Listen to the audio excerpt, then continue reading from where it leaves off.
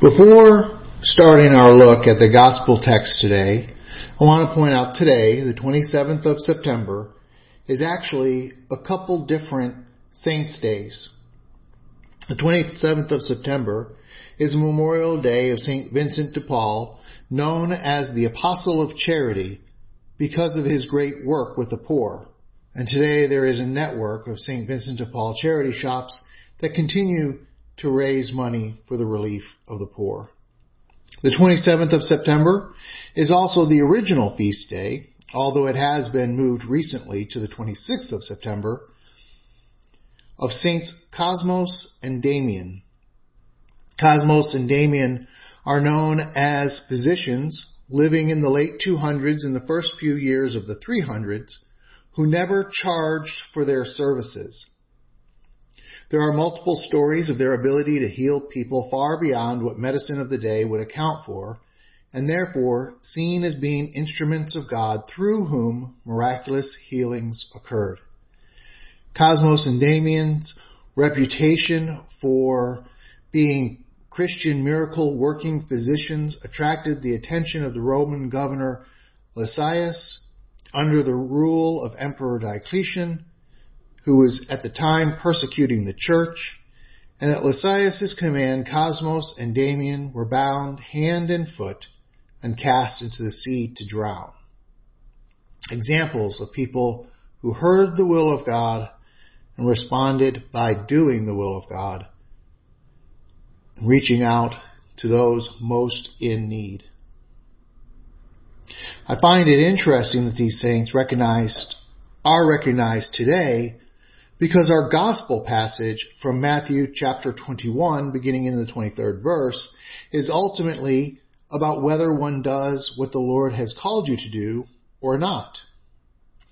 And St. Vincent de Paul and Saints Cosmos and Damian most certainly did what the Lord called them to do and serve as worthy examples to follow. Turning now to the Gospel of Matthew, we begin with another attempt of the chief priests and elders to bait Jesus into a trap. It begins, when Jesus entered the temple, the chief priests and elders of the people came up to him as he was teaching and said, "By what authority are you doing these things? And who gave you this authority?" They ask a question which sounds like they are trying to learn.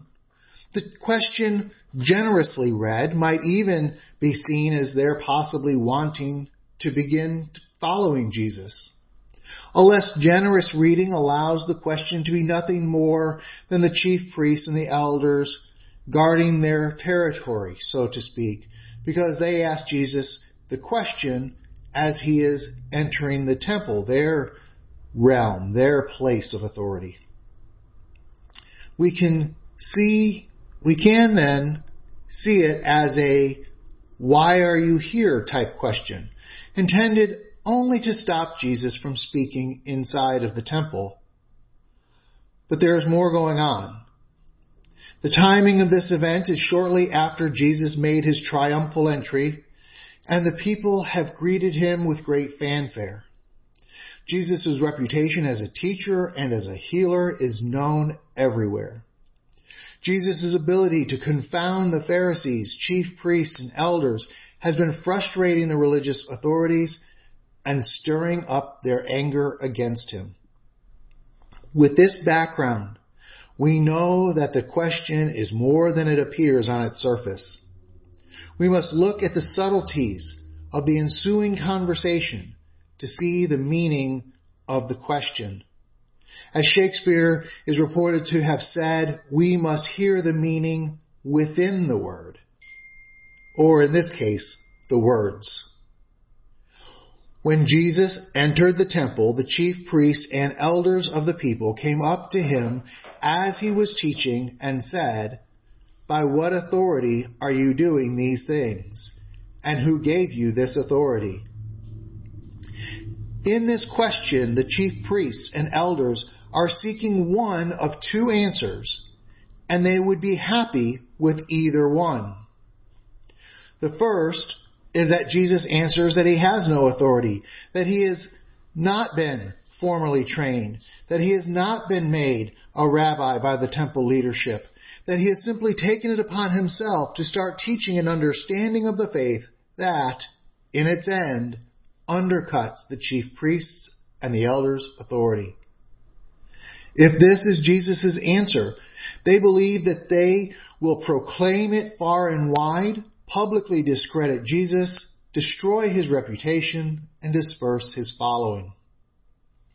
The second answer they would accept is that Jesus claims heavenly authority, a claim that God the Father himself appointed Jesus to teach and heal and do all of the other things he did that are propelling him to the peak of popularity. If this is Jesus' answer, they believe that they will be able to try and convict him of blasphemy, and that will publicly discredit Jesus, bringing about the same outcomes as the first answer. Either way, Jesus will be cast aside, and the power of the chief priests and the elders will be restored. At this point, in their minds, crucifixion is not even a consideration.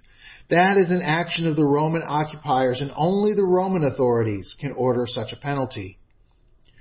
All the chief priests need is for Jesus to have his feet kicked out from under him so that they can regain control of the people. Now notice the question once again. When Jesus entered the temple, the chief priests and the elders of the people came up to him as he was teaching and said, "By what authority are you doing these things, and who gave you this authority?" It looks straightforward, open-ended, a question that would allow for a variety of answers, but it really only gave two options. It's either from man or from heaven, from God. How does Jesus then reply?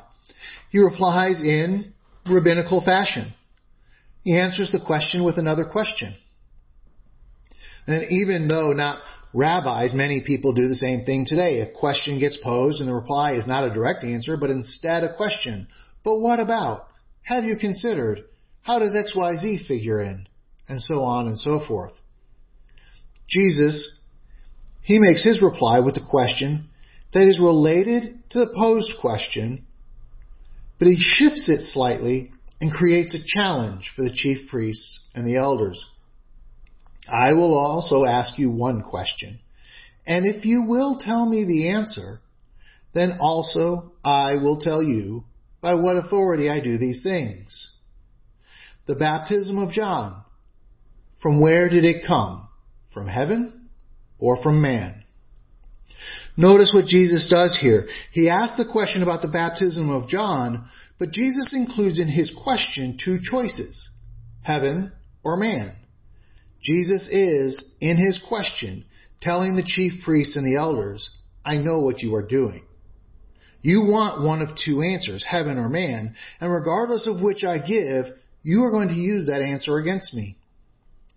The chief priests and the elders are now beginning to feel the jaws of the trap that they tried to set for Jesus closing in on them. They cannot say heaven.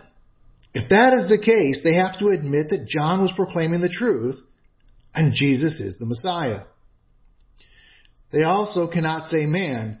If that is the case, the massive following of John, who has now been martyred, well, they're going to rise up against them. And the problem that they perceive in Jesus will pale in comparison to what they face when the entire population turns against them. As a result, they answer, we do not know. It is an answer that is not an answer. It is like when a person is testifying before the Congress and the answer would be incriminating. So instead, the person answers, I do not remember, to avoid a charge of perjury. The person cannot be proven to be lying, and as long as the truth does not come out elsewhere, they will get away with it. If the truth does come out, they'll say, oh yes, now I remember, and they'll only face the original charge and not the added charge of perjury for lying. This tactic must have been learned from the chief priests and the elders, who answer, "We don't know." Once again, look at the subtlety of Jesus' response. "Neither will I tell you by what authority I do these things." Jesus did not say, "I do not know." He, like he did in his question, revealed that he knew that their refusal to answer was a refusal. It wasn't an inability. "We do not know" gets "neither will I tell you" in response. A gentle twist that says to them loudly, it is not that you do not know, it's that you're refusing to answer. We both know the trap you tried to set for me, and now you are the ones who are firmly in it. From here, Jesus shifts to telling a parable based on what has just happened. A father has 2 sons, and he gives each one of them a task. The first one openly refused to do it, but then later he reconsiders the task given by his father and goes and does what he was told. The second son immediately accepts the task, says he is on his way to do it, and the moment he steps away, that's the last he thinks of what he was told. The first one appears to be, looks like, a worthless son, a scoundrel who has no respect for his father. The second one looks like the perfect son. Everybody heard his willing acceptance of the task and saw him head off to do the work. He is the good and obedient one. Everyone can see that. But it was the first son who turned around, headed back to where the father wanted him to be. It was the second son who, taking advantage of his good reputation, turns and does whatever he pleases without any regard to the actual will of the Father. And Jesus, after presenting these 2 different sons to the chief priests and the elders and allowing all those who were gathered around to hear, asks, which one is the better son? The story is out there. It's just hanging in the air, attracting the attention of all around. And the answer is obvious. The chief priests and the elders, they feel safe answering this question. There's no trap here, or so they think. It was the first son, of course, the one who does the will of the Father, not the one who only looks like it and talks like it. With that, the hook is set. Then why did you not believe John? He came in righteousness. You are running around saying that you are doing the will of the Father. You make it look as if you're doing the will of the Father, but in reality, you are ignoring the will of the Father in order to do whatever it is you want to do. And then he puts the sting in. The prostitutes, the tax collectors, they are the ones that heard John and responded. They started out living only for themselves, rejecting the Father's will for their lives, but they turned back. They repented. They are the first ones. They are the first son, who you, with your own very mouths, have confirmed to be the righteous son. You who think you are so holy because of what you say, but do not do anything that God the Father would have you to do. Be warned. Those repentant prostitutes and tax collectors, those so-called dregs of society, those that you look down your nose at while thanking God that you are not like them, those repentant ones, they are doing the will of God the Father and will enter the kingdom of heaven before you. Now, what are we to make of this passage today? For one, it is all too easy for those who are raised in the faith to only engage the superficial, to learn how to look and talk like a Christian without living like a Christian, a real Christian, a disciple of Jesus who seeks to extend His grace and mercy to the world around us. It is too easy to fall into the trap of seeing the modern day societal outcasts, in the words of the passage, prostitutes and tax collectors, as outsiders to be excluded, rather than recognizing that they too are those whom God wishes to save.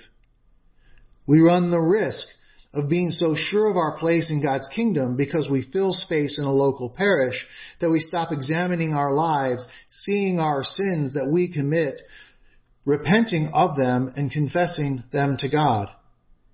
And frequently, in the most simplistic following in the way of the second Son, we are too quick to make pious commitments, and through either no original intention or simply turning to our own preferences without really thinking, we never follow through on what we said we would do, whether it's working on a project, volunteering somewhere, or the immediately made offer to pray for somebody and then not ever doing so. These are but a few examples, and we can think for a while and come up with many more. So I ask you to reflect on what you are saying compared to what you are doing. What are you claiming compared to how you are living? And consider the question, am I the first child or the second child? If the first, no matter how far gone in your own direction you may have gone in life, you can turn and do the will of the Father. Repent and ask forgiveness and be the first to enter the kingdom of God. But if the second, it is easy to become the first. Because really you are the first. You just look better in doing it. Do not talk about the will of God. Do not only look as if you're doing the will of God, but really do it. Recognize the reality that each and every one of us is called to repent and ask forgiveness, and thereby be allowed to enter the kingdom of God. Amen.